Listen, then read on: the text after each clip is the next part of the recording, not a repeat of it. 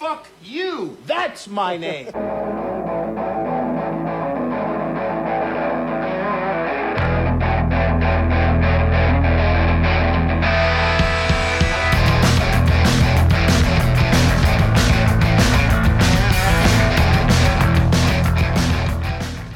This is Sharks Across Hollywood, and now that we got that out of the way, because that was like take 3, we're going to talk about a movie that I feel like we should have talked about sooner, but that's kind of all the movies that we're doing lately. We just should have talked about them years ago. It's pretty ridiculous that it's gone this long and we're just now hitting this one, because I think the first mention of this movie was probably within the first 3 episodes. Oh, it had to have been at least, right? We're going to talk about the movie that made me feel like I could make a damn movie, and it still never happened because I'm too lazy and too broke to do anything. We're going to talk about Clerks, the very first movie from Kevin Smith. Well, technically it's the second movie because he did make a feature-length documentary about a transvestite in film school with Scott Mosier, but it's okay.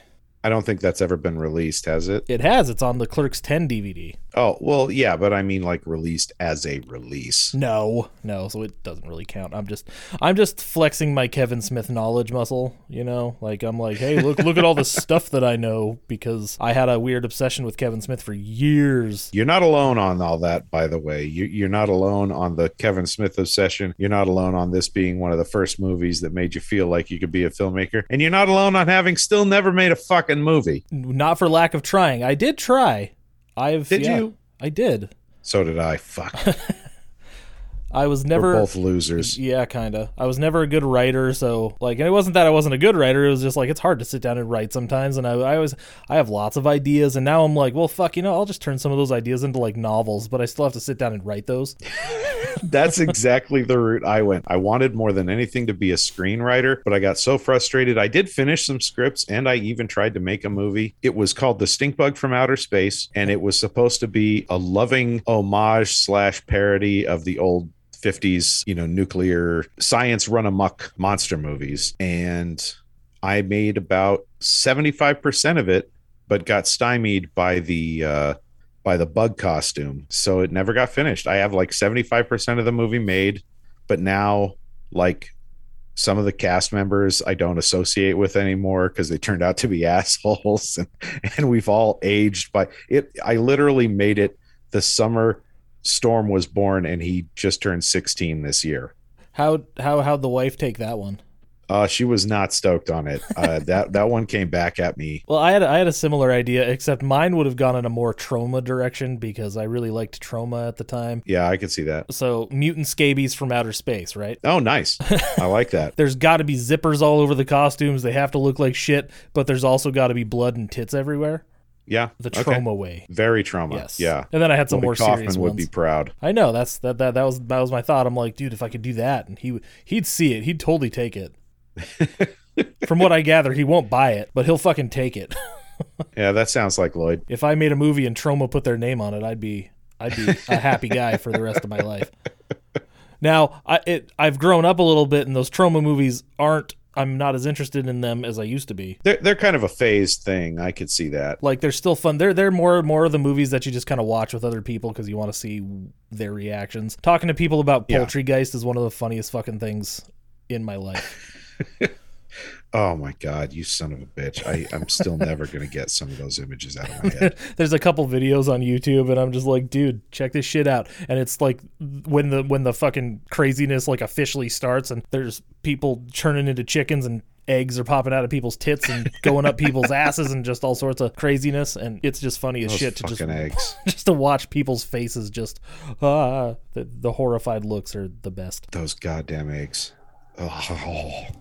I should make the kids. The kids are going to watch that with me. Have a couple of barf bags handy. That's all I can say. They would not like it at all. They would not be into it. The second the zombie fucking butt, the finger goes in the dude's butt, they'd be out. I just can't get over the fact that he's then wearing it around his neck for the rest of the movie. Because it's their butt plug.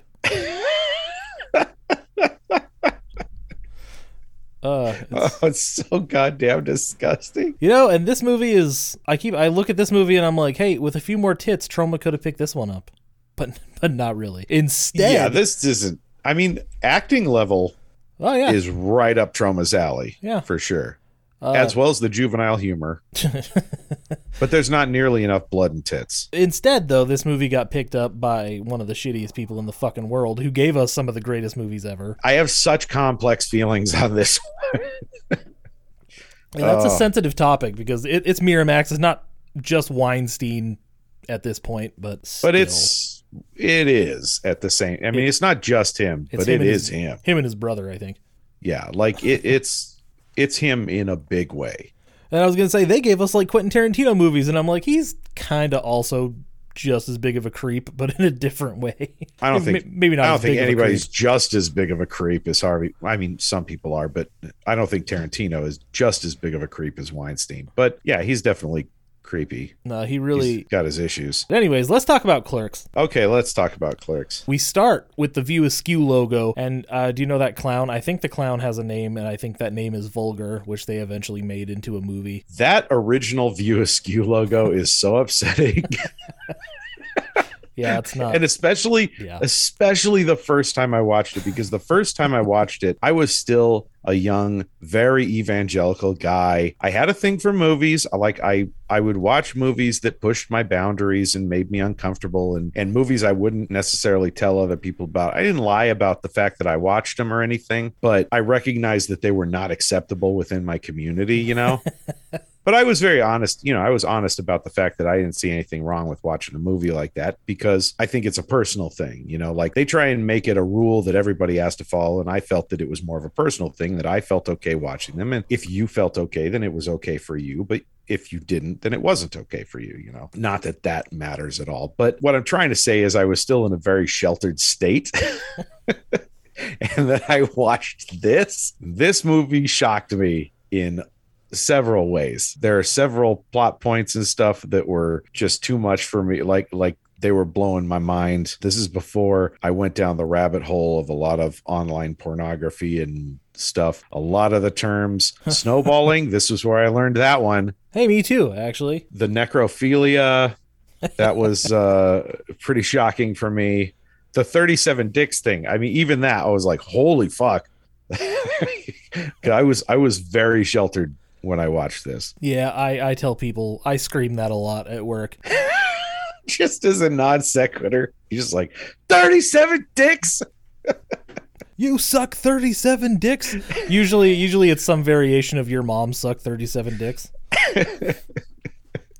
Or your mom sucked my dick 37 times or whatever. I don't know. Okay, so you kind of being a DJ with it and remixing it to suit your needs, huh? Yeah, yes, I am. Okay, By the way, that's cool. I don't know if I read this right, but when I was watching Dragons Forever this morning, I'm pretty sure Yoon Bu says a your mom joke. Is that one of the Shawscope movies? No, it's Jackie Chan, Sammo Hung, and Yoon Bu, directed by Benny Chan, I believe. I think I saw that, but I didn't feel like rewinding it to like double check because I want to believe that he said like to Sammo Hung, well, your mom does whatever, and I'm and it made me laugh, so it was good because I was talking to Rachel. She was sitting next to me, being a very good sport, sitting through that whole movie with me, doing her relationship penance, and she fucking hates all those movies. Like if there's a karate kick or anything, she's like, God, what the fuck? Fuck this. She hates it a lot. And then how's she feel about Clerks? She said it was okay, and I'm like, fair. It is a very masculine, male-driven movie, even though you know the guys are like total beta males. It's a very accurate time capsule. Oh yeah, it's very male though. Dante's a little bitch. Well, and I think one of the cool things about it is that Kevin Smith, in a lot of his movies, if not most of them, when he puts men with these sort of hypocritical or misogynistic attitudes towards sex, particularly, you know, like Dante with his 37 dicks thing, when he puts stuff like that in there, what he's dealing with male insecurity. His own. He's not specifically, yeah, because he didn't know anything at the time. And it's not so much that he's endorsing that worldview or anything, as much as he's saying this is where this character is at, you know, like this is the attitude that this character is dealing with. If you watch the movie, the attitude causes him nothing but problems. Yeah. Dante is in no way a hero in this movie. Dante is a loser who should be a cautionary tale for all of us. But guess who we both are? Oh, we're absolutely Dante. I'm so Dante, it's not even funny. Like I'm Randall like sometimes. Like if you and I were doing the same job together, I'd be Randall, you'd be Dante, right? Probably. Yeah, probably. For the mostly I would be Dante and you would be Randall. But then we would have our moments where you're Randall and I'm Dante too. Yeah. Or rather you're Dante and I'm Randall. We're both of the characters, but I think we're both mostly Dante. It's kind of a bummer. I didn't want to be, but watching it, I'm like, fuck, I'm him. Well, because the big thing with Randall has that whole thing where he's like, yeah, I know I'm a fucking loser, but I'm fine being a fucking loser. You're the one who's bitching about it the whole time. That's his whole thing, and it makes Dante come to terms with shit, I guess, by the end of the day, or so we think. But I mean, obviously, sort of. by the time Clerks 2 rolls around, they're still fucking working there. Neither of them has done shit to improve their situation. When it burns down, Randall's like, shit, now where am I going to bring chicks to fuck when my mom's home? He's 33. All of that being said, let's actually talk about it. I know I said like 5 minutes ago that we were going to start really talking about it, but we got kind of stuck on the View Askew logo and then kind of went off into our fucking whatever the hell we were talking about. Oh, that actually, like I lost my point, I think, is what I was trying to say is to give you an idea of how sheltered I was. And then that logo comes up first thing on this fucking movie. And I'm just like, okay, I already feel a little dirty. And we all know the setup, right? Fucking, I'm not even supposed to be here today. He says that like 12 times throughout the movie. He gets called in on his day off. He's got a hockey game at 2. The boss says he's going to be there at noon to relieve him, and of course he's a fucking lying piece of shit. Very, very much. So Dante gets ready. He fucking falls out of his closet because apparently he had a long night talking to somebody that we'll meet later. Who fucking talks on the phone at 2:30 in the morning? Randall says later, he's like, hey, who was on your phone at 2:30 last night? Like, oh, okay. You know what? I did not pick that up. I did not realize he was talking to her at like that was why he fell out of the closet, because I've always wondered why the choice was made to have him fall out of the closet like that. But that actually makes perfect sense now. I literally watched it in the 90s. From the very first moment that I saw it, I mean, I thought it was a great opener, you know, to have this dude just fall out of his closet to the phone ringing and answer it. Solid opener, right? But why? Why is he in there? Because it's funny. This is a comedy, after all. I literally learned the answer while recording this podcast. What Good. The fuck? See, you learned it, so a lot of people listening are probably going to be like, oh, that makes sense. Yeah. He's getting ready for work, and he pours milk and sugar into this pig head and just drinks it and leaves. There's like nothing in it, no coffee or anything. I thought he was pouring milk and coffee into it. Oh, maybe he did pour coffee. I did not see coffee anywhere. I thought that the pig thing was just filled with coffee, and he was pouring coffee grounds into the pig head and then just poured milk in and drank it because he didn't have time to wait for it to brew. As far as I could tell, it's just you see him put milk in there and then sugar, and I'm pretty sure that's what I see. It is in black and white, so that shit could be anything. Yeah, now I'm gonna have to rewatch it with that in mind and wonder if my brain was just filling in gaps there. Yeah, I asked Rachel too. I'm like, he did just put milk and sugar in that thing, right? And she's like, yeah, he did. Okay. That is such an early 20s thing to do. Well, I'm as old as they are in Clerks 2 now, like a couple years older than them. Yeah, I'm actually younger than. Well, I mean, I'm younger than those guys. Like the movie came out when I was 14 or 15. No, it came out in 94, so I was 15. So I'm about 7 years younger than these guys. So these guys are like in Clerks 3, they're going to be hitting 50, and I'm kind of like staring that down. So that one's going to be even more relevant to you now. Yeah. I mean, honestly, the fact that they're making their first movie at 50 is like a little encouraging to me. Now, this location that's become iconic because of this fucking movie, we're at the Quick Stop watching Dante fucking open the shutters, and before that part happens, you hear him say like, oh shit, and then he walks down the street, opens up, he puts a quarter in one of those like newspaper things, and then takes the whole fucking stack because like apparently they didn't get delivered that day or something. So he's just stealing all of them from that thing. This movie is full of little time capsules of the 90s because, I mean, I know that gas stations still stock newspapers, but like almost nobody reads them anymore. So, it's like, it's not like it would be the panic situation that it was for him, where like, if you don't stock the newspaper, you're fucked, because people are going to come in and get belligerently angry with you if you don't have a newspaper for them to buy in the 90s. Yep, newspaper and coffee. That's the thing. Also, coffee from and the convenience cigarettes. store. And cigarettes. You got to get cigarettes. So many cigarettes. Someone did $1.94 a pack. One guy's like $53 a week on cigarettes, and I'm like, that's like a day for most like casual smokers now.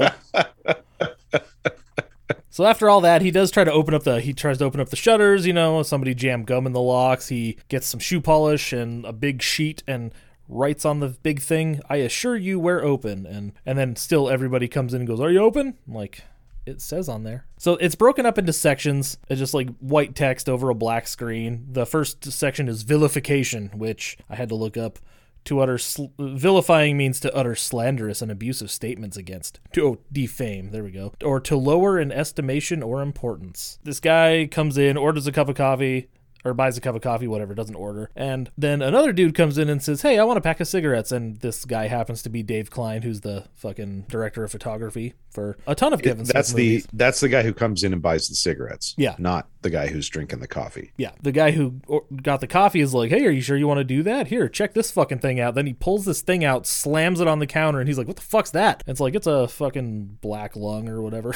What did he say it was? Yeah, it's like he says, "That's your lung." Oh yeah, that's your lung because you've been smoking since you were like 13 or whatever. And he's like, "Ew, what the fuck?" And then here, hold this thing. And he's like, "What's this?" "It's a trach ring. I pulled it out of some fucking 60-year-old man. He smoked until the day he died. He used to put his cigarette in his hole and smoke it that way." And then I love how this guy gloves up. Like he whips out a pair of black, like obviously thin but protective gloves. They're latex gloves, yeah.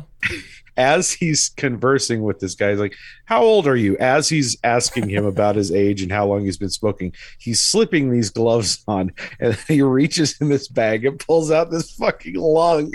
Like, how did these guys not see that this was a con? But you don't see it either the first time you watch it, because he just seems like an activist. But then Walt Flanagan comes in also and says, "I want some cigarettes." Walt Flanagan is a friend of Kevin Smith's, by the way. Of course, because this movie is cast entirely with his friends. Yep, and he plays like 3 or 4 different roles in the movie. There's a few of those characters, aren't there, who you have multiple guys playing different characters. Like, isn't the I'm So Offended guy the same guy who was rolling the eggs around and shit? Yeah, that's Walt Flanagan. Yep. Oh, that's Walt Flanagan. Yep. Okay. And then before we end this scene, though, or I guess before we get back to this scene, we cut to the real stars of the fucking show. Jay and Silent Bob show up outside the Quick Stop. And they don't do anything really, except. And you know what we're gonna do? We're gonna go to that party. We're gonna get some pussy. And I'm gonna fuck this bitch. I'm gonna fuck this bitch. I'll fuck anything that moves. You know what the fuck you looking at? I'll kick your fucking ass. Shit, yeah. Throw that motherfucker owe me $10. Fucking tonight we're gonna rip off this fucker's head, take out his fucking soul. Remind me if he tries to buy something from me, I'm gonna shit in the motherfucker's bag. Yo, what's up, baby? What's up, sluts? Shit. What's up, Bob? You a rude motherfucker, you know that? You're cute as hell. I'd like to go down on you, suck you, line up 3 other guys, make like a circus seal. Ew, you fucking faggot. I hate guys. I love women! What you want, Grizzly Adams? I love how Kevin Smith knew that Jay was going to be the breakout character of this movie, because he puts in the credits, "Jay and Silent Bob will return." He built a whole career around those 2 losers. Now we get back to the gum guy, and he's basically starting a riot, convincing all these I fucking. Guess we didn't tell the audience that he's the gum guy. Yeah, he's a Chuli's gum representative, and that's why he's stirring up so much shit. He's stirring up the shit. You guys are paying people to kill you. We're gonna die anyways. Do we have to pay for it? How much money do you spend a week on cigarettes? And that's the guy, $53. $53. I mean, it was expensive in the 90s when it was $1.95 a pack. People were like, "God, the expense is killing me, but I just can't quit." And now it's $15, $20 a pack. It's too And much, man. minimum wage has only changed by $2 in the interim, by the way, which is to So- say the federal minimum wage. This is where he's going to tell us that he's just following orders. I'll tell you about another group of hate mongers that were just following orders. The Nazis. This guy's nothing but a fucking cancer merchant, and then they all start throwing cigarettes at him until Veronica comes in and saves the fucking day. But off camera, you see like a bunch of mist start spraying at everybody, and she's up on the fucking thing with a fucking fire extinguisher, and she's like, "Get the fuck out of here!" And then she's like, "Hey, you." This is where we find out the guy is a Chuli's gum representative. After everybody takes off, Dante's just like, "What the fuck?" And then one guy walks up to the counter and he's like, "Pack of cigarettes." I imagine this dumb shit happens all the time. And well, I mean, obviously Kevin Smith worked at this place, so he was kind of like probably overselling it slightly, but I can't imagine Sure. by a whole lot. He's obviously taking all of the most over the top stuff and cramming it into a single day, but none of this stuff is completely out of the realm of feasibility. No, Dante and Veronica, that Veronica's his girlfriend. She seems like a nice lady, kind of too hot for Dante, but that's just kind of a theme in these movies. Yeah, but that's sort of like a Kevin Smith thing. I mean, Yes, look at it the is. women he's dated throughout those early years of his celebrity. It's like, yeah, they were all way too hot for you. He met his wife pretty early, actually. During press for Chasing Amy, that's when he met her. Really? Yeah, which is kind of crazy. He was dating the girl who played Alyssa in Chasing Amy for a while, Joey Lauren Adams. He was doing all right. So this is a conversation that I have with myself constantly, where Dante's like, "I'm not even supposed to be here today. I fucking hate this place." And she's like, "Well, maybe you should just go to school. You should just go to school because, I moved here. I transferred to a school closer to you so we could be together. And I thought you'd want to go a little more if I was closer to you." And he's like, "Why can't we ever have a fucking conversation without that coming up?" And then they end up hanging out down like behind the counter, and Dante leaves a sign up that says, "Please take change when applicable and be honest." But then they also have that sign that says, "If you plan to shoplift, let us know." Some of the signs in this movie are pretty funny. Then a big conversation starts here. This is like the big, not really like one of the big conflicts of the movie. So they're talking, "How many people have you had sex with?" And he's like, 12. And she slaps him, and he's like, "What the fuck? Do I get to hit you and you tell me how many people you fucked?" And she's like, 3. And that's including him and all that shit. And then they talk about making your partner come and climax and how it's really easy for women to make it happen, but it's hard for men to make girls come and all that shit. And I'm like, it's not really that hard if you know what you're doing. Apparently the clitoris is a fucking little elusive creature that nobody can find. And I'm like, it's right there. Yeah, it's not hard to find. It's just most guys haven't gotten any education on it, especially back in the fucking 90s. In the mid 90s, when no one had the internet, there was no education. There was no, hey, here it is. They give you this diagram in school that looks nothing like a human body. It's a human cutaway, and nobody knows what the fuck they're looking at. And then they're like, well, there you go. You've gotten all the education you need. You're now sent on your way into the world.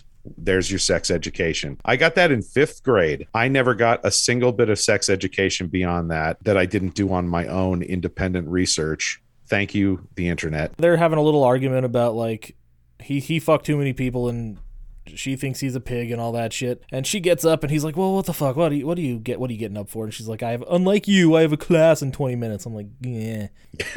But they stand up and Willem happens to be standing at the counter and she calls him Snowball and he leaves. You sucked that guy's dick? Yeah, how do you think I knew that he...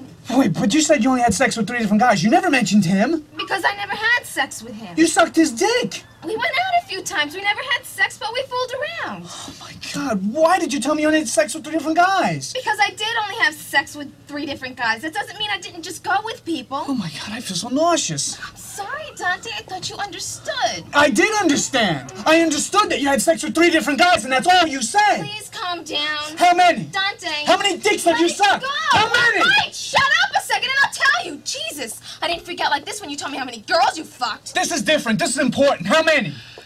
Something like 36? Lower your voice. Wait, what is that anyway? Something like 36. Does that include me? 37.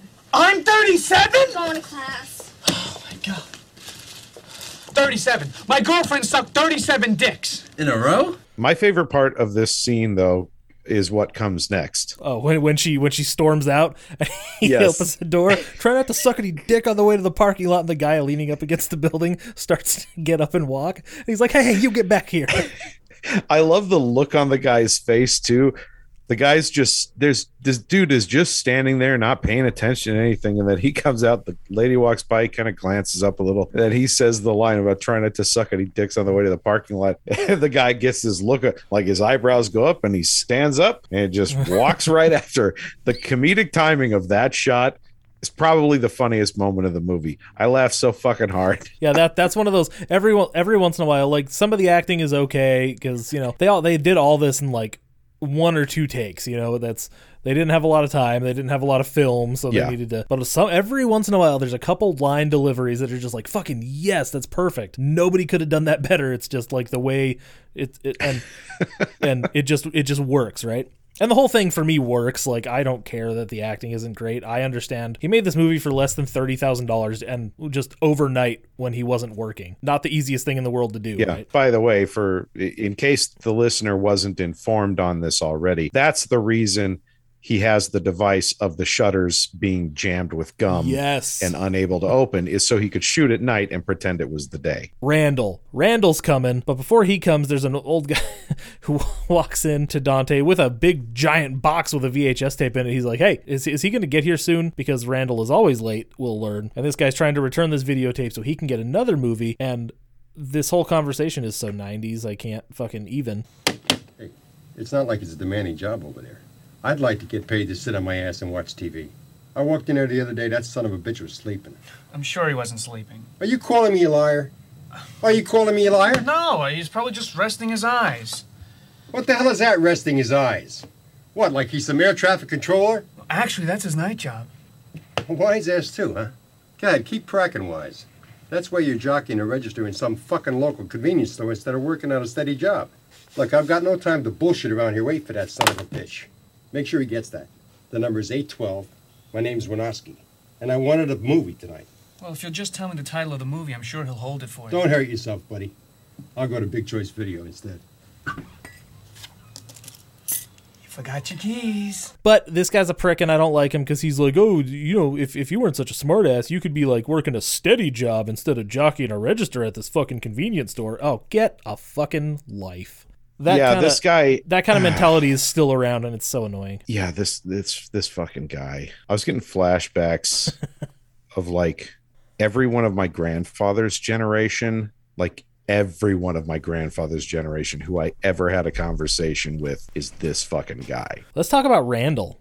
Okay, fuck it. Let's talk about Randall. So the first time we see Randall, he walks past this lady that's leaning up against the wall outside the door of RST Video. He walks up to the door and tries to open it, and he's like, God, is the guy still not here? She's like, no, I've been waiting here since like 11 o'clock. And he's like, oh, well, why don't you just go somewhere else? She's like, well, I would go to Big Choice, but the tape I want is right on that wall. And he's like, oh, which one? She's like, dental school. And he's like, oh, I came for that too. She's like, well, I have first dibs, so blah, blah. And he's like, you know what? I bet you $20 that you don't get to rent that tape.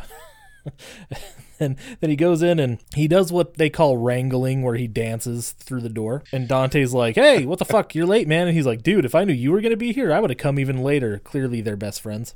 It's such a fucking weird, his wrangling thing is like, it's not even really dancing. It's like a particular walk, but like slumped way back. It's the weirdest looking walk. What you didn't mention is that he doesn't just walk up to the door and start, you know, jiggling the handle to see if anybody's in there. He walks past, almost goes into the quick stop, then turns around, sees the woman standing there, and decides he's gonna fuck with her. It is kind of like, yeah, it was kind of a second thought. He's like, yeah, I guess I'll go back there and fuck around for a second.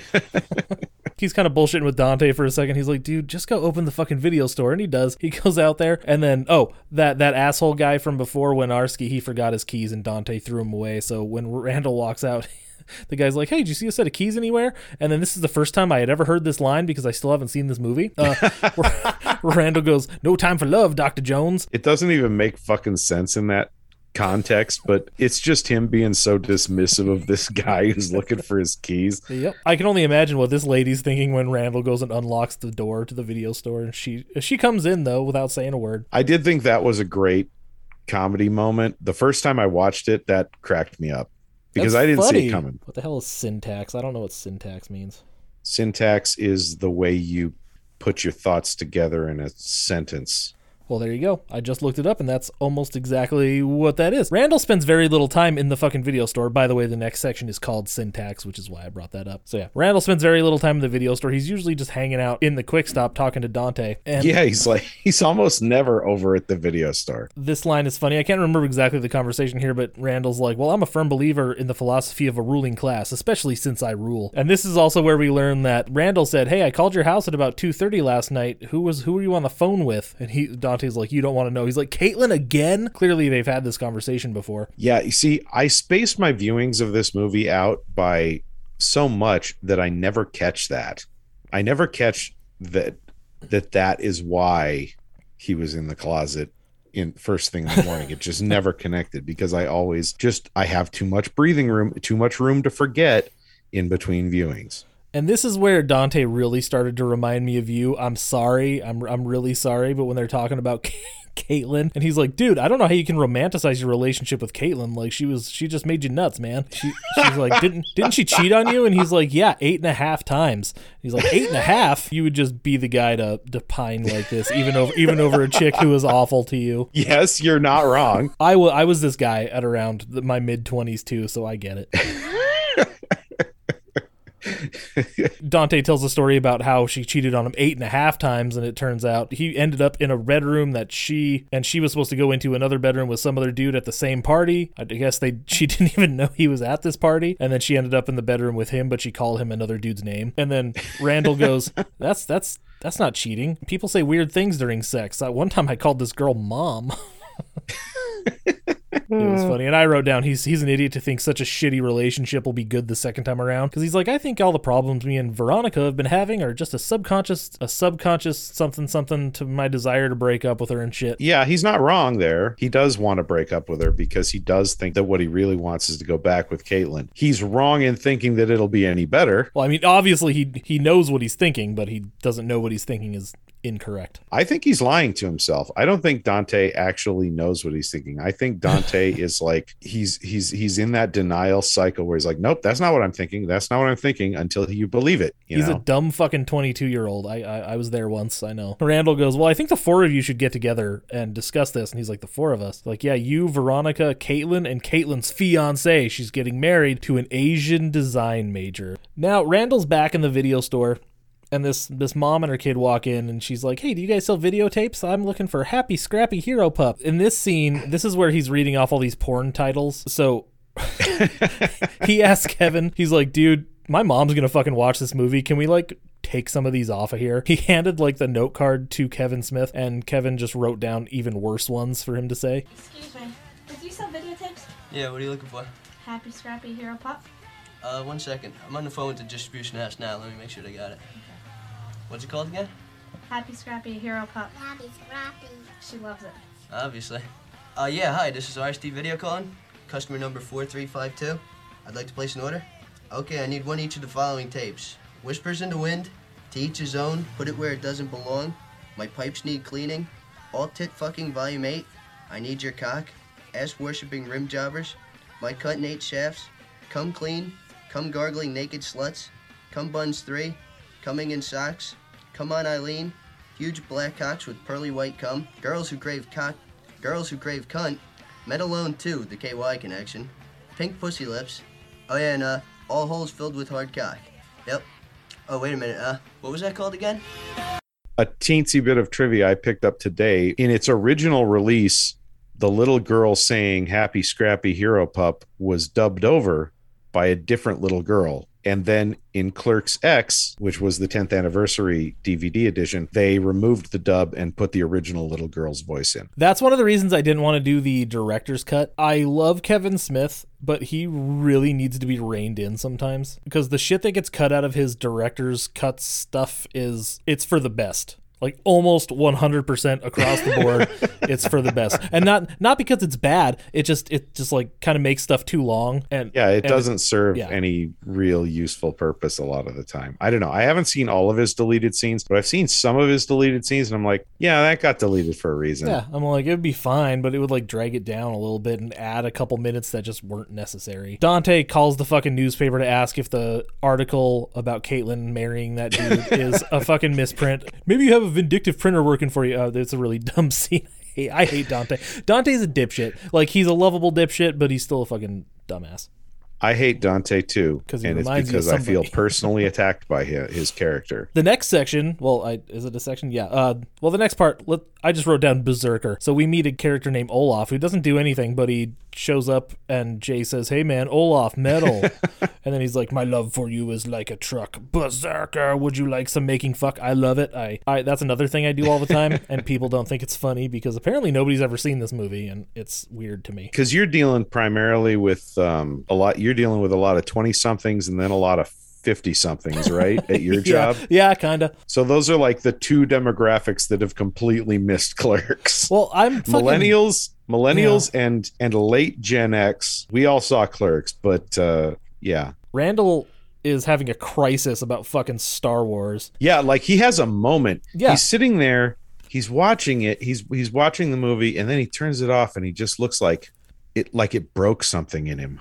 And then he immediately has to talk to Dante. He has to talk to Dante. And Dante's pulling a Pringles Light can, by the way. It's not Pringles, it's Pringles Light. It's pulling the can off of some asshole's fist. That particular sequence is one of the very poorly choreographed sequences. There are a few extremely poorly choreographed sequences in this movie, and that is definitely prominent amongst them. And it also it takes the movie kind of out of reality because you have that dopey, like, Animal House like character too. I can't think of a way to describe it. He's like, "Oh, I'm sorry," the big dopey dumbass. He's Big Head from Surf 2. Yes, that thing. That movie does not take place in our reality, so. Yeah, totally does not belong in this movie, which is mostly pretty grounded. The question first is, Randall asks Dante, which do you prefer, Empire Strikes Back or Return of the Jedi? And Dante says, Empire Strikes Back. And I'm like, you're right. He says that it has a down ending. That's what life is, a series of down endings. And then the contractor overhears them talking about the Death Star and all the independent contractors on the second Death Star that were killed because they just decided to blow it up when it was halfway finished. And the contractor says, a contractor's personal politics comes into play when picking a job. And, he didn't die, but his friend did. I bet he feels really good about that. Because they did a reshingling job. Take a roofing job for a mob. That's right, a reshingling job for a mob boss. What does vagary mean? It means an erratic, unpredictable, or extravagant manifestation, action, or notion. This episode is teaching me so much. We're going to talk about my other favorite scene in the movie, where Randall's back in the video store and a lady comes up to him and goes, "Hey, do you know?" And he's sitting there like on the counter, just like spread out, fucking reading a magazine, not paying attention to shit. And this lady walks up to him and goes, "Are either one of these any good? Sir?" What? "Are either one of these any good?" I don't watch movies. Well, have you heard anything about either one of them? I find it's best to stay out of other people's affairs. You mean you haven't heard anybody say anything about either one of these? Nope. Well, what about these two? Oh, they suck. These are the same two movies? You weren't paying any attention. No, I wasn't. I don't think your manager would appreciate it. I don't appreciate your ruse, ma'am. I beg your pardon? Your ruse, your cunning attempt to trick me. I was only pointing out that you weren't paying any attention to what I was saying. I hope it feels good. You hope what feels good? I hope it feels so good to be right. There's nothing more exhilarating than pointing out the shortcomings of others, is there? Well, this is the last time I rent here. You'll be missed. Screw you! Hey, you're not allowed to rent here anymore. Yeah! How about the egg guy? This guy was definitely pulled from real life. He had to be, right? Some weird, probably not quite so weird. Absolutely. So this dude is just sitting on the floor in the middle of the aisle, fucking taking all the egg cartons out of the fridge and just like looking at all of them and doing weird shit to him, putting them in his mouth, rubbing them on his nipples. And Randall walks in, he's like, "What the fuck's going on?" He's like, "That guy's going through all the eggs. He's trying to find the perfect dozen." He's like, "Why doesn't he just mix and match?" And he's like, "I told him that and he yelled at me. He said that it's important to have standards." And then a lady comes up to the counter to buy some cigarettes who happens to be Kevin Smith's sister in real life. Really? Yeah. Oh. I did not know that. That's new information. And she's like, I've actually seen this before. It usually happens with guidance counselors. And they're like, why guidance counselors? Because if your job was as worthless as they were, as pointless as theirs is, like, wouldn't you go a little crazy? Then Randall says something that has been true of almost my entire school career. I had a good guidance counselor in, like, elementary school, but after that, they were fucking useless. And he's like, you know what, come to think of it, my guidance counselor was pretty useless. The instance of the guy looking for the perfect dozen had to come from real life, but that explanation was 100% Kevin Smith. And it's perfect. I absolutely love it. But that was totally Kevin Smith. The next section is purgation, the act or result of purging, which, you know, to clear of guilt, to free from moral or ceremonial defilement. Or to barf. To cause evacuation from, yes. Then we see the little kid buying cigarettes. And then we get... Randall just doesn't give two shits. He doesn't even look up. Dante was definitely in the store right there. I don't know where the fuck he was, because he immediately comes walking right back out. And then this is where we talk about the jizz mopper. And I love to fucking throw this out to people too. Like this movie makes up a lot of the dialogue that I just randomly throw at people to see what they say. That's a little weird because this is so anachronistic that there's no way it's still a thing. I've been to porno shops. Okay. In the 21st century, I had not in the 90s. I think I went to one porno shop in like 1997, right after I turned 18. I was like, all right, I'm doing it. And it traumatized me walking in there. Like it was so seedy. Yeah. And it was in this like really sketchy area of Tacoma, which is already kind of sketchy, or at least it was in the 90s. Now it's all suburban, but it was like the time I went into the pagan store. Exactly. Right. Like, so yeah, I walked in and I did buy a magazine, but it was like way overpriced and really shitty quality. But it was like really, really, really specific. It was one of those really specifically targeted fetish magazines. And I didn't even really know what I was buying. I just wanted to get something while I was there. So I bought this magazine and I walked out and I was just like trembling for the next 30 minutes in horror because I was so creeped out and it was so skeezy. At that time, I believe it. But again, that was when the internet was in its very, very early days. Nowadays, there's no fucking way this shit still exists. There's no fucking way jerk-off booths are still a thing. Except maybe in like a major city where you could get away with, you know, like catering to an extremely niche market. So Walt Flanagan is at the counter again. He's playing a completely different character this time. And fucking Randall just like goes... 2 minutes after he played the egg guy. Randall just goes, how much do you think the average jizz mopper makes per hour? And I've asked people that question and they're just like, what the hell are you talking about? And then we get the explanation of what a jizz mopper is. It's like, oh, it's the guy that cleans the glass in the nudie booth after the dude blows his load.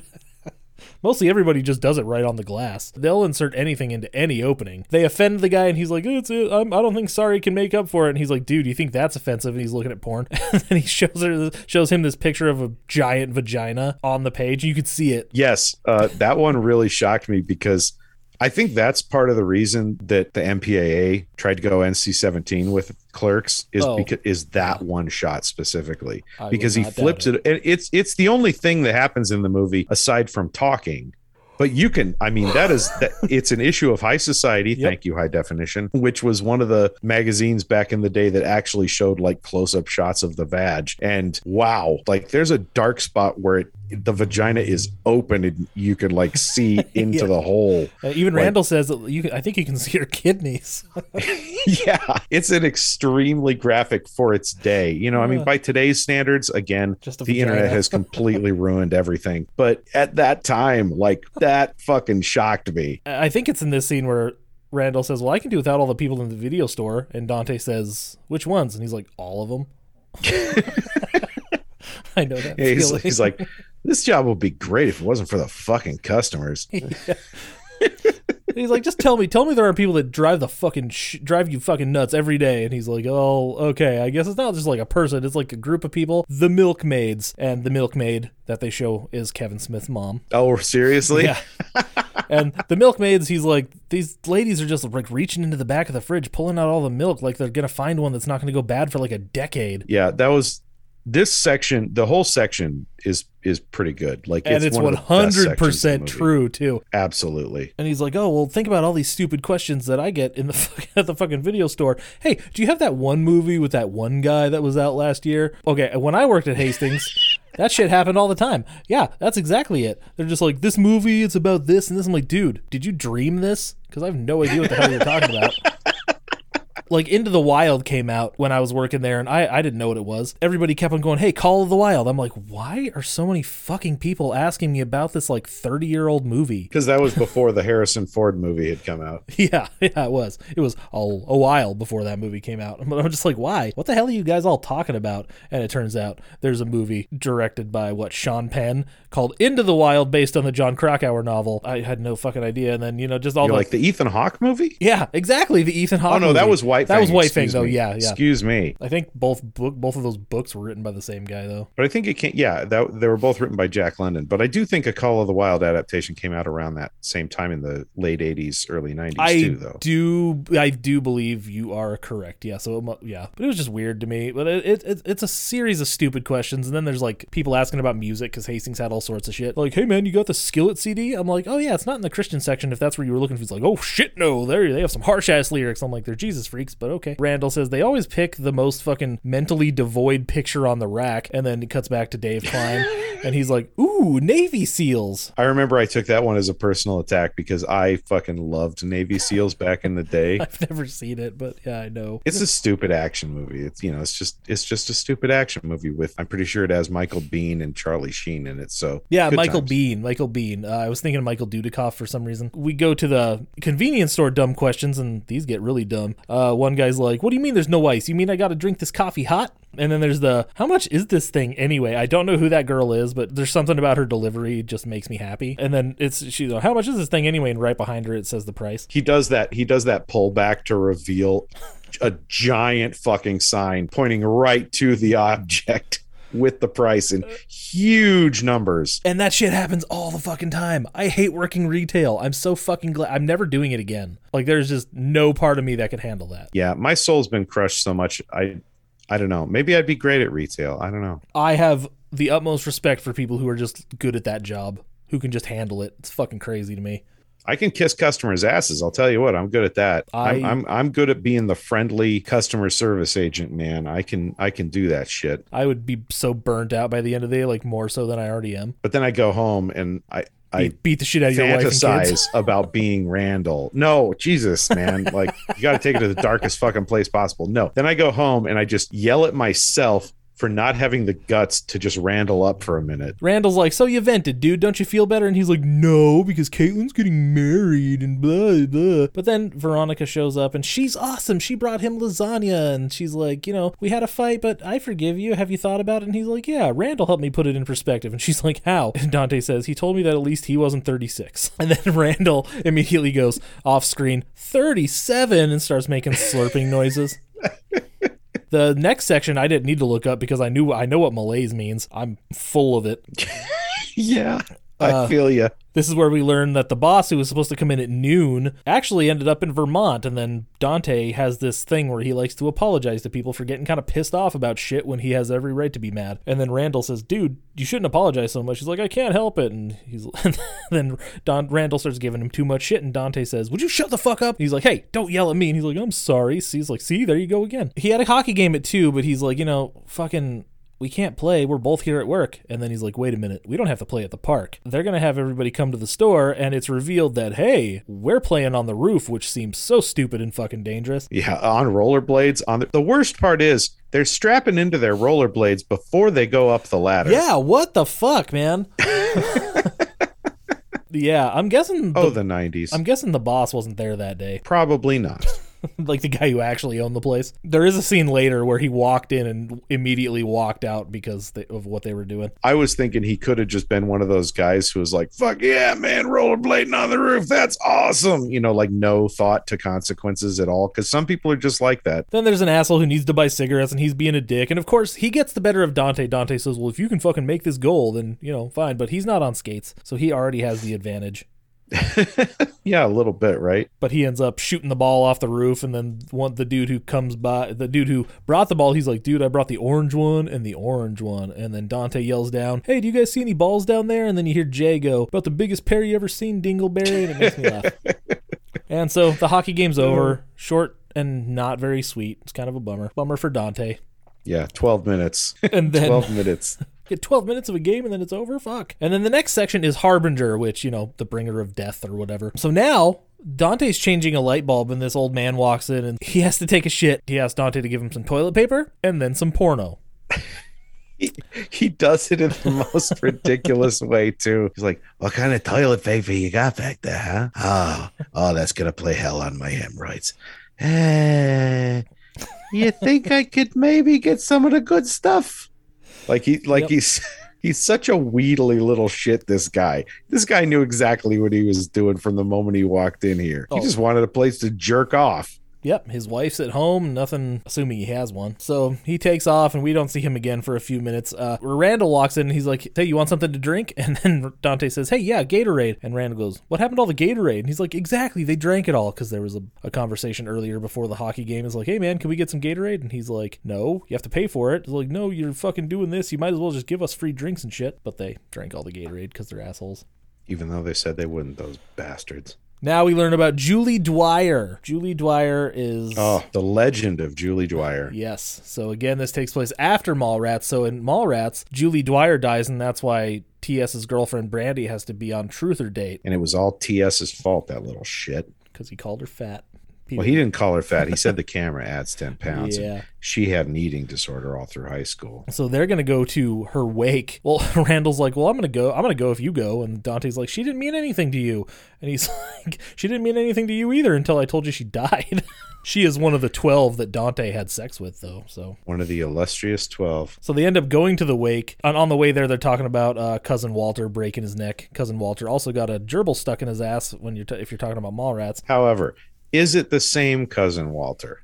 That's a good question, because Brody never mentioned that. Although, I gotta say, given Brody and Randall's individual characters, it would not surprise me at all if they turned out to be cousins. They were related in some way. Yeah, that's true. Yeah. So he broke his neck trying to suck his own dick, and then Randall calls Dante repressed because he never tried it, but then he calls him a pervert when he admits to finally trying it. That whole conversation, and then his final twist. So going to this funeral/wake thing doesn't go well. They go inside, and like 2 seconds later, I think it says 1 minute later, 5 minutes later on the card. We get a little title card, and then Randall and Dante come running out, and it turns out that Randall had knocked over the casket and her fucking body fell out. They get back to the quick stop, and he's like, "Dude, her fucking body fell." He's like, "I put it back. It doesn't matter if it's not like she's gonna break anything, or it doesn't matter if she breaks anything." And the Randall is such a jaded shit. The next section is called perspicacity. Okay, I'm gonna need a definition on that one, because that is one I admittedly don't even have a guess at. Of acute mental vision or discernment. And that makes sense because the quality of having ready insight into things. Jay farts on Randall. Even though it's dumb, it kind of made me laugh for some reason. I don't remember that at all. Because they're arguing about what just happened at the wake, Dante and Randall, and then Jay just kind of comes up and farts on him real quick and then runs away. Speaking of cars, Randall wants to borrow Dante's car to go rent a movie, which is weird because he works in a video store, but his logic is, I work in a shitty video store, I want to go to a good video store so I can rent a good movie. Of course, the movie he wants to rent is a porno, which that's another thing that you forget about, is Blockbuster didn't have a porno section. Oh, did they not? No, they did not. Well, apparently Big Choice does. Pretty much all the other video stores did, but Blockbuster never had a porno section. Or if they had it in the early days, they didn't have it by the mid-90s. Let's talk about title dictates behavior. Hey, let me borrow your car. I don't want to talk to you. Fine, just let me borrow your car. Why should I loan you my car? I want to rent a movie. You want to rent a movie? I want to rent a movie. What's that for? You work in a video store. I work in a shitty video store. I want to go to a good video store so I can get a good movie. And a pack of cigarettes? Cute cat. What's its name? Annoying customer. Fucking dickhead. Can you imagine being halfway decent to the customer sometimes? Let me borrow your car. May I be blunt with you? If you must. We are employees of the Quick Stop, Convenience, and RST Video, respectively. As such, we have certain obligations, though they may seem cruel and unusual, does mean manning the store until closing. I see, so playing hockey and attending wakes, these practices are standard operating procedure? There's a difference. Those are obligations. Obligations that couldn't been met at any other date. Now, renting videos, that's just gratuitous, not to mention illogical, being that you work at a video store. I don't think I care for your rationale. Well, it's going to have to do, being that it's my car up for a crest. So what's your point? My point is, you're a clerk, paid to do a job. You can't just do anything you want while you're working. So your argument is that title dictates behavior. What? The reason you won't let me use your car is because I have a title and a job description. I'm supposed to follow it, right? Exactly. So I'm no more responsible for my decisions here than, say, a death squad soldier in Bosnia? Oh, now that's stretching it. You're not being asked to slay children or anything. Yeah, not yet. And I remember one time in his day. I'm gonna break your fucking head, you fucking jerk! I'm sorry, he meant to hit me. Yeah, well, he missed. Yeah, I know. Here, let me refund your money and we'll call it even, all right? I'll never come in here again. And if I see you again, I'm gonna break your fucking head open. What the fuck you do that for? 2 reasons. 1, I hate it when people can't shut up about the stupid tabloid headlines. Oh, Jesus. And 2, to prove a point, title does not dictate behavior. What? If title dictated my behavior as a clerk serving the public, I wouldn't be allowed to spit water at that guy. But I did. So my point is that people dictate their own behavior. Even though I work in a video store, I choose to go rent movies at Big Choice. Agreed? You are a danger to both the dead and the living. I like to think I'm a master of my own destiny. Please get the hell out of here. I know I'm your hero. Yeah, there's merit to both arguments. And I 100% am on Randall's side with spitting in that dude's face because that guy needed to shut the fuck up immediately. It's a Weekly World News style magazine, by the way, not the celebrity gossip rags, but the ones like that are, the that cool are just tabloids. outlandish, the fun ones. tabloids, the ones that the Men in Black use to find aliens.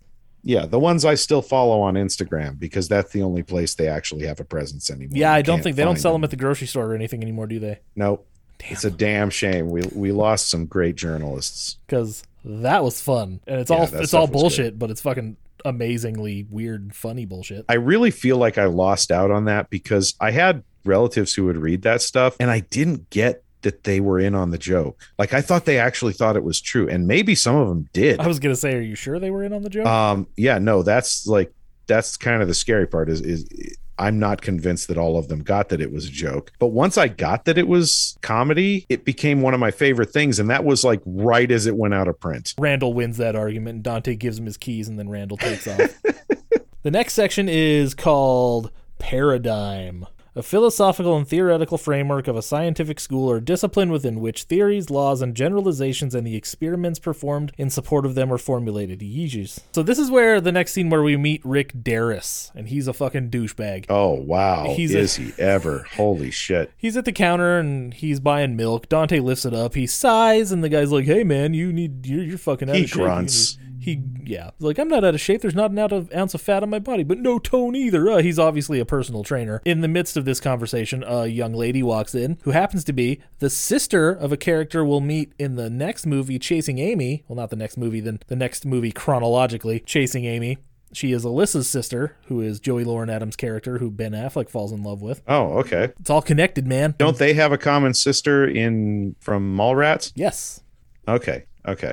All right, so they're all 3 sisters. Apparently. So it turns out that Rick has fucked Caitlin while him and Dante were dating, or her and Dante were dating, and then in the midst of this conversation, a suit and tie guy comes in and gives Dante a fine for selling a 4-year-old girl cigarettes. The fine is doubled due to the crazy low age of the child or whatever. And then Darris and the girl are like, dude, that's sick, man. I'm not doing business with your fucking ass or whatever. And he's like, it's not me, I didn't fucking do it. And then they leave and fuck you. And then off camera, somebody comes in the door and it's Caitlin. Oh shit. And suddenly Dante's mood improves for some fucking reason. Yeah, weird, right? Then we cut to Randall having just this god-like experience at the fucking video store. I think you mean a spiritual awakening at the video store. Yes, thank you. Dante's really excited about having Caitlin there. Silent Bob even shows up, and he buys some shit. He just kind of shows up, doesn't say a word, just fucking doesn't do anything, just buys stuff. Jay dances, because we gotta have that. Dante, though, is really indignant about Caitlin, who is not his girlfriend, getting engaged to this guy, and he's kind of a fucking dick about it. Total dick about it. Yeah. He's like, we've been talking so much, and you haven't mentioned him once. And she's like, well, that's because I knew this would fucking happen, and you'd act like this, like you're acting right now, because you're a fucking dumbass. Fair enough. She wasn't wrong. They end up in RST video, and because he's like, I don't want to be interrupted, so we need to talk in here. And he's like, well, why the fuck didn't you tell me all that shit? And she's like, I didn't want to because you're a fucking idiot and this would happen. As it turns out, she's not actually going to marry the guy. The relationship is obviously not that serious. She's decided that Dante is the reason that she's not going to marry the guy. And I'm just looking at her going, you're fucking stupid. Okay, don't marry the Asian design major, but also don't get back together with Dante, maybe? Yeah, seriously. She's just as bad as him in this situation. Maybe worse. I don't know. She was a cheater, so that is pretty bad. It tracks also. Dante wants to take her on a date so they can, even though he's still with Veronica, it's fucking... Ugh. Yeah, fuck Dante, dude. Like just fuck this dude. Okay, like this is my one point. My one point, and the fact of the matter is I can't even really get that up on a high horse about it, because while I never actually did anything, I did want to do things that would have been cheating. But technically I never had the opportunity to cheat, so I never did it. So fuck Dante. Everybody has those thoughts every once in a while. It's what you do with them that actually matters. Randall comes back with hermaphrodite porn. He's like, the best of both worlds. Chicks I love how he's like, I I got this for us to watch together. Yeah. See? They're doing it. It's fine. You and I should watch some hermaphrodite porn together.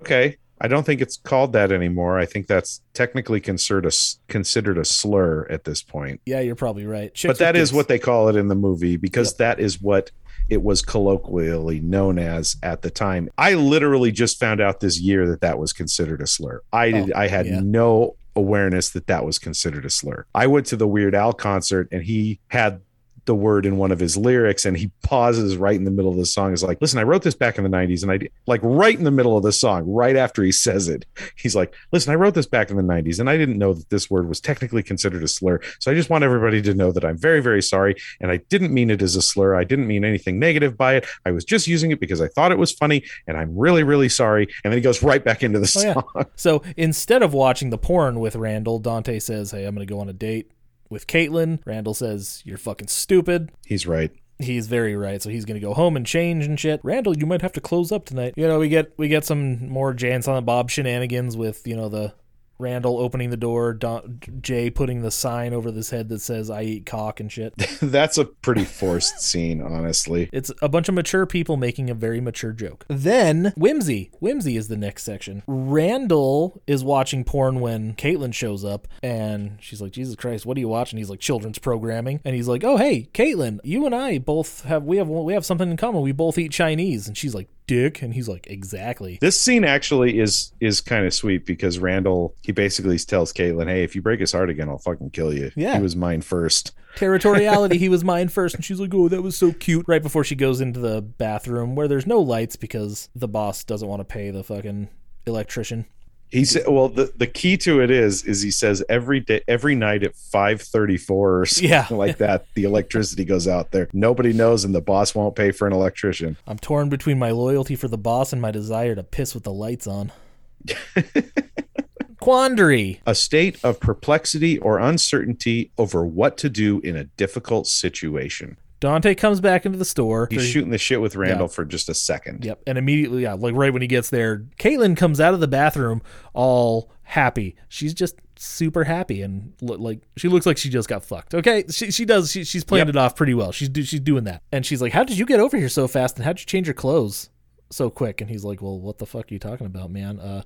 I have been gone for like an hour or so. And she's like, no, do you always talk this weird after you violate a woman? So we learn that the guy who asked for the porn and the toilet paper totally died in the bathroom, and while jerking off. Yes. The coroner shows up, and she's like, well, how long was he back there? And he's like, well, we went to play a hockey game and went to a wake. She's like, but I thought you said you were here all day. It's like, no, we closed the store down for like a couple hours. And she's like, and he was just trapped in here? It's like, yeah, I don't think he was trapped. I think he was dead like almost the whole time. Well, she puts his time of death at 3:27 or 3:40 or something. She gives a very specific time, and it's like right after he went into the bathroom, based on what Dante said, because Dante was like, yeah, well, we had this thing at this time and this thing at this time. Like within that window, that was where the guy came in, and he basically went in the bathroom just to jerk off and died immediately. Yep, dead as fuck. And Caitlin totally fucked him. And then Randall's like, so I bet this is the weirdest thing you've ever been called out on. And she's like, no. One time I had to tag a kid who broke his neck trying to put his mouth on his penis. And in a rare moment of restraint, Randall does not mention that he may have known the deceased. Him and Dante just kind of look at each other for a second. Oh, also, when she's there, right before they call the coroner and stuff, Caitlin's talking about Dante like he's not even in the room, and it's really weird to me, because I know she's talking to Randall, but Dante was like literally touching her, and she could have been like, you did this thing, but she's like, he was there waiting for me, and he was doing this thing like he's not there, and it really weirded me out. The next section is lamentation. Because needless to say, Caitlin is traumatized by what she suddenly realizes has happened. So Dante is officially defeated now. Him and Randall are sitting on like the freezer or something while Randall's sitting up. Dante is laying down because he just can't anymore. Randall's saying Jaws lines incorrectly while doing Salsa Shark. We're gonna need a bigger boat. That's not what he says. He says, you're gonna need a bigger boat, even though we didn't have the internet to tell us those kinds of things back in the day, so you're forgiven. Man goes in the cage. Cage goes in the salsa. Shark's in the salsa. Randall's like, dude, you haven't said anything for like 30 minutes. What the fuck's wrong with you? And he's like, this life. I'm like, God, I remember those days when I just kind of hated life for whatever reason. Yeah, I remember yesterday and the day before and the day before. You need some poontang, sir. I am such a fucking mopey Dante. I'm a Clerks. I bet I'm a Clerks 3 Dante. Time will tell on that because one, my friend. He's married to Rosario Dawson and they have a kid. So. And he's still a fucking clerk? Yeah, you've seen Clerks 2, haven't you? Yes, I have. I forgot how it ended though. Oh, well, go watch it. I watched it like 2 times back in, like right after it came out. Oh my God. You got to get your shit together, man. You need to start watching Askewniverse movies as much. You got to catch up to me. Well, I would give it a rewatch, but I only own it on HD DVD. Oh, well, that's and not my HD DVD player isn't hooked up to the TV right now. After Dante says, this life is what's wrong, Randall goes, basically says, you need to shit or get off the pot. You need to go, like, fuck you, shit or get off the pot. And this is where Dante tells the story. It's like, I can't just disrupt things to make myself more comfortable. My mom once told me a story about when I was 3 years old, my potty lid was closed. So instead of lifting it, I shit my pants. Like, that's a nice story. And that's after Randall says, you just quit bitching and fucking quit your job, you asshole. Yeah, that's a story of something you need to overcome about yourself. Yeah, just a little. That's therapy right there. You definitely need to learn to accept yourself, but you also need to learn that there are things you're doing to hold yourself back. You need to overcome that for yourself. Juxtaposition is the next section. That one's a little difficult. I don't really understand why, because the lamentation one makes sense. Most of them make sense. This particular one, I don't get. The act or an instance of placing 2 or more things side by side, often to compare or contrast or to create an interesting effect. So he's comparing what his life would be like with Veronica as opposed to Caitlin. Oh, now I get it. It makes sense. I was not making that connection, but yes, you are absolutely right. He's even taping dollar bills back together. Subtlety right there. Jay and Silent Bob come in. Yo, what happened with that old guy? He died in the bathroom. Well, I heard he was jerking off or something. I don't know. I wasn't watching. Yeah, he probably saw a Caitlin chick. I know I felt like beating her when I saw her. Oh, come here, bitch. You like this, huh? That's what you want, huh? Hey, knock it off. That used to be my girlfriend, all right? I used to go out with her. Yeah, well, I thought we might be starting again. Don't you already have a girlfriend? Yeah, Veronica. And what, you gonna dump her for that Caitlin chick? Maybe. I don't know, dude. That Caitlin chick's nice, but I see that Veronica girl doing shit for you all the time. I saw her rubbing your back, fucking brings your food. Then I see her change your tire once. Hey, I jacked up the car. All she did was unloosen the nuts and put the tire on. I don't know, she does a lot for you. She's my girlfriend. I had some girlfriends too, but all they wanted from me was weed and shit. Shit, my grandma used to say, what's better, fucking a good plate with nothing on it? No, wait, I fucked up. What's a good plate with nothing on it? Meaning? I don't know, she was senile and shit. She used to fucking piss herself all the time. And shit herself. Come on, Soundball, let's get the fuck out of this fucking jib joint with this fucking faggot Dante. You cock smoker. There's a million fine-looking women in the world, dude, but they don't all bring you lasagna at work. Most of them just cheat on you. Come on, limp dick. Yeah. He's right. I love her. This is where Silent Bob speaks, and the only reason he speaks is because apparently Jay could not fucking say this line for some reason. Really? Yeah. That line? Yeah, he can... It's like one of the most direct, straightforward lines in the entire movie. In a line full of fucking tongue-twisty dialogue, that is one of the most direct straight to the point lines that Kevin Smith wrote. Do you know where I can't remember the song, but do you know where I first heard that phrase? I have no idea. I'm pretty sure I first heard it on an Atari's album. They sampled Clerks and Good Will Hunting. Must have been in the 90s. 1999. That's perfect advice, man. And they walk out. Dante goes, "Holy shit, I'm in love with Veronica." But and then cut to Randall. cut to Randall going, "That's it. He doesn't love you anymore. He's just too big of a bitch to tell you himself." And then Randall loves Dante so much. He's like, "All right, buddy, I'm gonna fix this I'm for helping you out." And just completely fucks it up. Being the sensitive guy he is, he looks at Veronica and goes, "I don't know thing one about chicks, so if you need to cry, I can get out of here." And she's like, "I'm not sad." But then she, cuts to her fucking kicking Dante's ass. Good for her, by the way. Yeah. I'm 100% on her side in this. And she lets it slip that Randall told her, and he's like, "What the fuck? Why?" And then the next section is... Even though I am 100% Dante in this situation, I'm totally on her side. Oh, absolutely. Yeah, he was being stupid. He came to what is kind of like the half-right decision. If he's really that unhappy in the relationship, he should just get out of it. But what he really needs to do is get the fuck over Caitlin, because she is poison for him. Yeah, they dated in high school, for fuck's sake.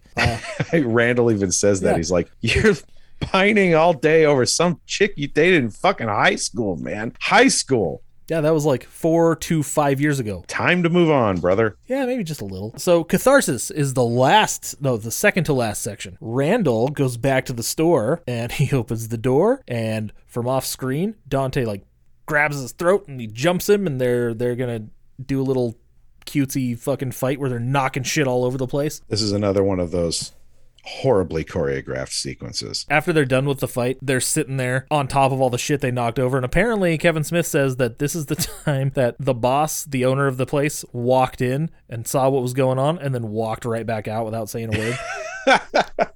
I was actually wondering about that, because I'm watching it thinking, I don't think the boss would be stoked about that, because they're like sitting there and they have just fucking wrecked this convenience store, and they're going to have to clean that shit up before it opens again. Yeah, he was just shooting when it was closed. That guy was nice to let him do that. Fuck. He was nice not to rip him a new one when he walked in and saw what they were doing. I mean, this guy is pretty fucking understanding. At this point, Randall was just trying to help his friend, but, I understand why Dante's pissed off. They're done fighting, and they're just sitting there, and Randall's like, "My throat hurts. It's kind of hard to swallow." It's like, "Ow, everything hurts because we were just fighting and shit." Dante goes, this is happening, and this is happening, and this is bad, but the worst thing about all of this? I'm not even supposed to be here today. And Randall's like, "Fuck you, man. You could have said no. You could have fucking told them to fuck off or whatever." And it's like, you always try to blame other people for your dumb bullshit when you should just fucking grow up and do this. Because, we work a job that monkeys could do. I work in this shitty fucking video store really badly. I like what he says. He says, "You like to act like the world would fall apart if you weren't there." Yeah, everything's so much nobody more... fucking cares. Yeah, nobody cares. Nothing you do matters. Everything's so much more important, so much more epic than it really is. Yeah, I totally get that. If I quit my job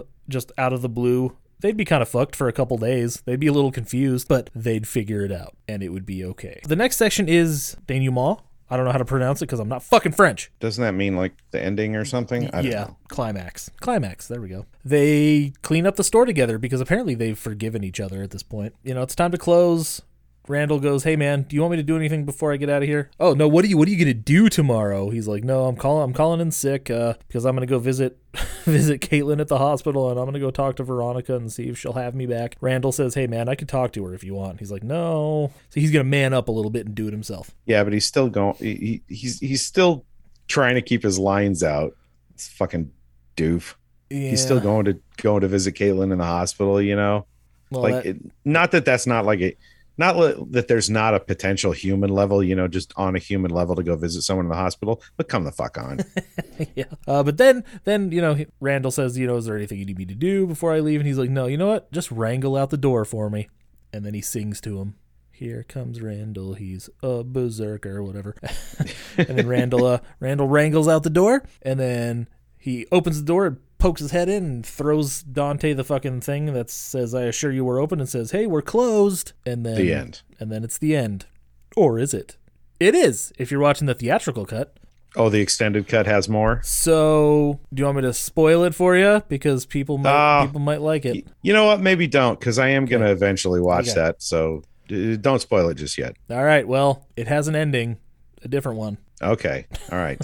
But that's not the version we're reviewing this time. We're reviewing the No. theatrical, The which theatrical you expressly said to me when I asked. Yep. I just know stuff. God damn it. So we're not going to spoil it for the listeners or for me. Fuck the listeners. That's a bold stance for a show with as few listeners as we have, which we take every single episode. Do you really want to associate with people who listen to a show like this? Absolutely not. Those scumbags, I don't want anything to do with them. Do you have any final thoughts on Clerks before we run away? Forgot about that. It's a quintessentially 90s movie. It's a great time capsule. And I think what a lot of the negative reviewers were missing out when we were reading through the negative reviews on IMDb, which I think we actually did before we started recording. What I think a lot of those are missing out on is that it's a movie that you have to view as, well, a little bit. But what I mean to say is it's a movie you have to view in the context of the time it came out during.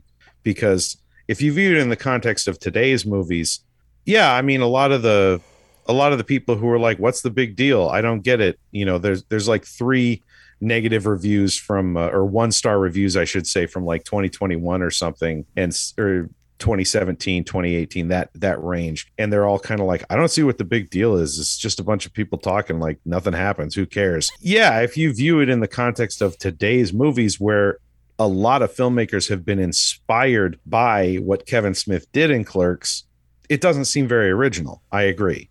But at the time, it was a remarkable piece of filmmaking just because nobody was making movies like this. I mean, there were probably a couple of other people who were making movies like this, but they were all like on the same level of Kevin Smith, where they were in the indie scene, and some of them were experiencing breakouts at that time.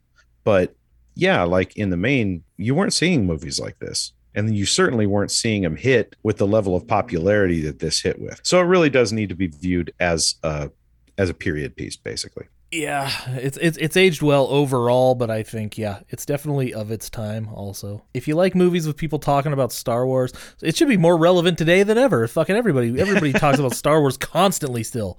The problem is, I think, with viewing it today, not only do you have all of the filmmakers who are influenced by it, which is a lot, it's also basically a Reddit conversation or a social media conversation in film form. It is. You're right. But that's from a time when there was no outlet for, like, not everybody had a voice in the 90s that was being seen by everybody on Earth, or could be anyway. Nowadays, we have things like Reddit and Twitter and Facebook and Instagram, where you can go and you can post these thoughts that are basically ripped straight from a Kevin Smith movie, because Kevin Smith's conversations were ripped straight from his real life experiences. But you can go to these places and see stuff like this, and so it doesn't seem original. But at that time, there was no outlet like that. Nobody was on message boards where you could see this kind of shit. And the tiny fraction of people who were such a sliver of the population that it was essentially nobody. You should watch Clerks. It gets a heavy recommend from me, as with most Kevin Smith movies. Not all, most. Me too, but watch it in its context, with that context. Yeah, especially if you're gonna really enjoy really enjoying Kevin Smith. I don't know. It's Clerks, Mallrats, Chasing Amy, Dogma, Jay and Silent Bob Strike Back, Clerks 2, Jay and Silent Bob Reboot. If you're on board for those, there you go. That's Kevin Smith. Then you can watch Red State if you want. It gets a little weird. He's got other movies and he's got other good movies, Yeah. but that's like that's his little universe that he created. That's the actual universe. It's called the Askew-niverse. Watch them all. Fuck it. The next time we visit Kevin Smith, it'll probably be Chasing Amy, because that's the next movie that came out. The next chronological movie. We've done the first 2. Now it's it's time to cruise on down the fucking Askew road. It's gonna be Cop Out for sure. I'm down. Fuck it. Let's do it. Let's do it next week, except we're not doing it next week. I'll tell you what we're going to do next week here in a little bit. But you know what? I think that's Clerks. I think we're done. You can go ahead and follow us on some social media on everything at the Shark Pod, even though we were berating you earlier. But, if you want to get berated on a personal level, you can send us messages and stuff, and we can make you feel bad about yourself there. Or, you could join the Patreon and pay us to insult you. Oh, yeah, because we do that a lot more on there. because we're jerks. Yep. Patreon.com/SharksAcrossHollywood. You can also hear us talk about Friday the 13th, all the Friday the 13th movies, 2021, the 13th, 2022, A Year in the Asylum, where we're talking about some asylum mockbusters. The year's coming to an end here soon in a few months, so we'll be moving on to the next thing. So you guys should fucking get your asses in gear. Get in on the... Oh, we're in the fucking basement right now. But, get in and come with us. Do it. Ride this sodium-free gravy train all the way to the top, I guess. Because we're old. You got me with that one, man. I didn't see that coming at all. That's called improv. I did it. We're going to come back next week with another indie film, but one that came out in like 2021 instead of 1994. That I'm sure 90% of the people in the world don't fucking know about because the world makes no goddamn sense. We're going to talk about Dinner in America, which sounds like it should be like some period piece, but I'm pretty sure it takes place in the 2020s. Yeah, I can't swear on that one. We talked about that last week, but I'm very confused as to the the time frame that this is supposed to be set in. Fuck it, man. We'll talk about that shit next week because you'll be here. Everybody will be here. It's going to be a good time. Yeah, there's a lot of episodes coming up, and stressing out a little more than normal because that's just the way my brain's working right now. So that's healthy. Yay! All right, come back next week. Listen to us talk about Dinner in America because it's a good fucking movie. I'll tell you that right now. But until then, stay jawsome.